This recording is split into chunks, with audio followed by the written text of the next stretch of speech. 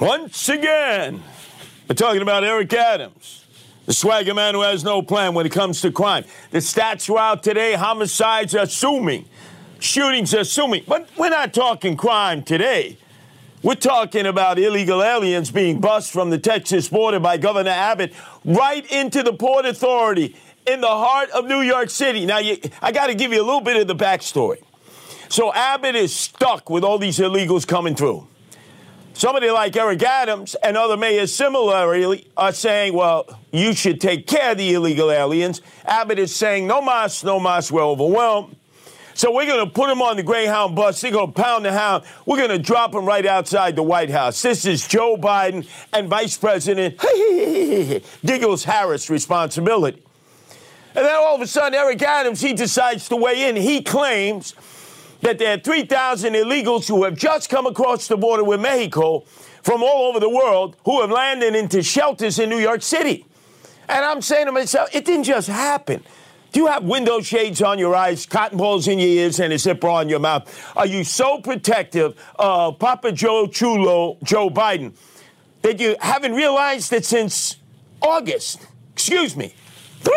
April, when Rob Astorino was at the Westchester County Airport showing us at 2, 3 in the morning flights coming in from Texas with illegal aliens being put on buses. Some of those buses going down the Hutch.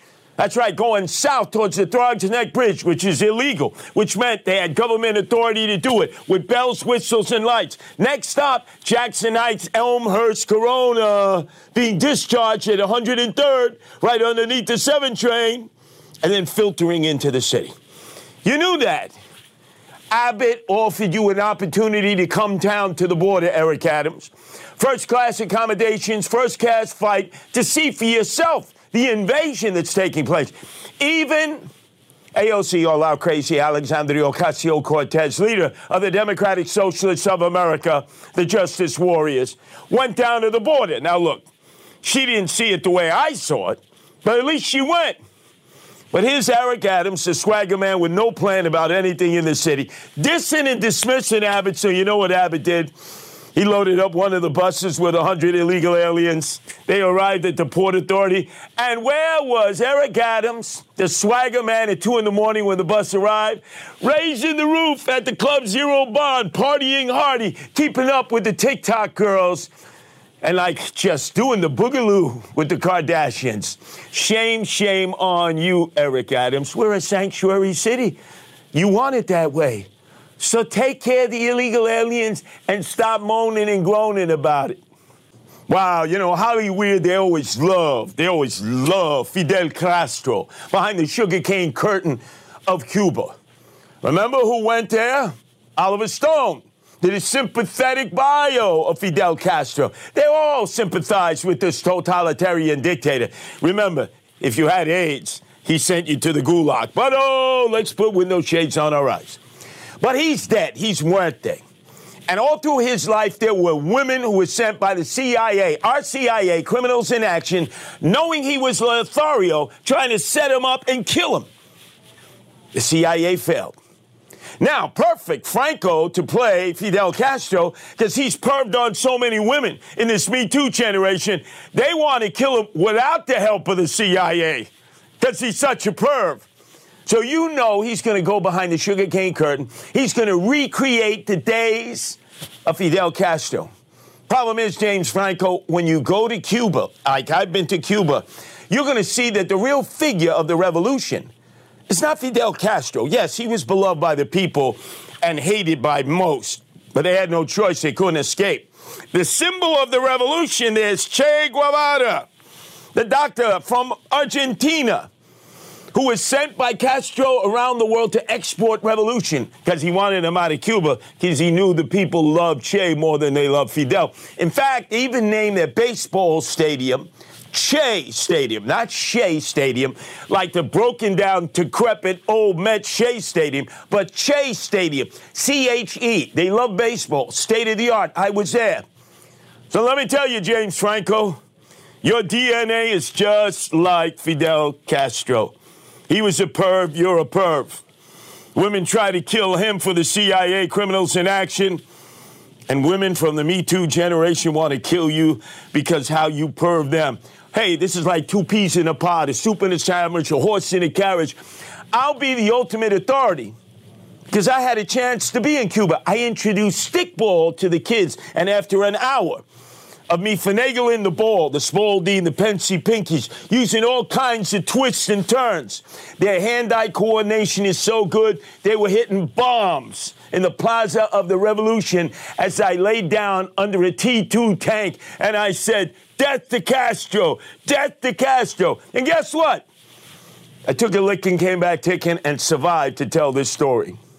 This is the story of the one.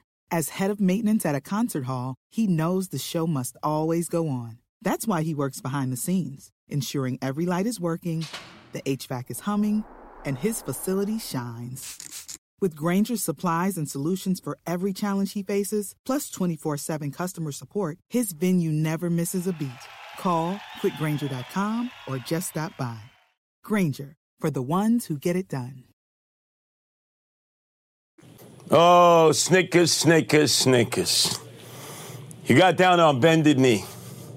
You apologized to the Red Chinese Menace because you said what everybody knows, that Taiwan, a.k.a. Formosa, is an independent, autonomous country that should be able to freely negotiate treaties, freely be heard in the General Assembly, and in all ports of call. But oh no, the Red Chinese Menace, they don't want to see it that way.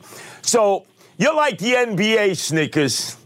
You're like LeBron James. You're like Steph Curry. You're like Steve Kerr, the coach of the Warriors. You complain about everything else, but you bow, buck, and you literally kiss the tuchus of the Red Chinese president.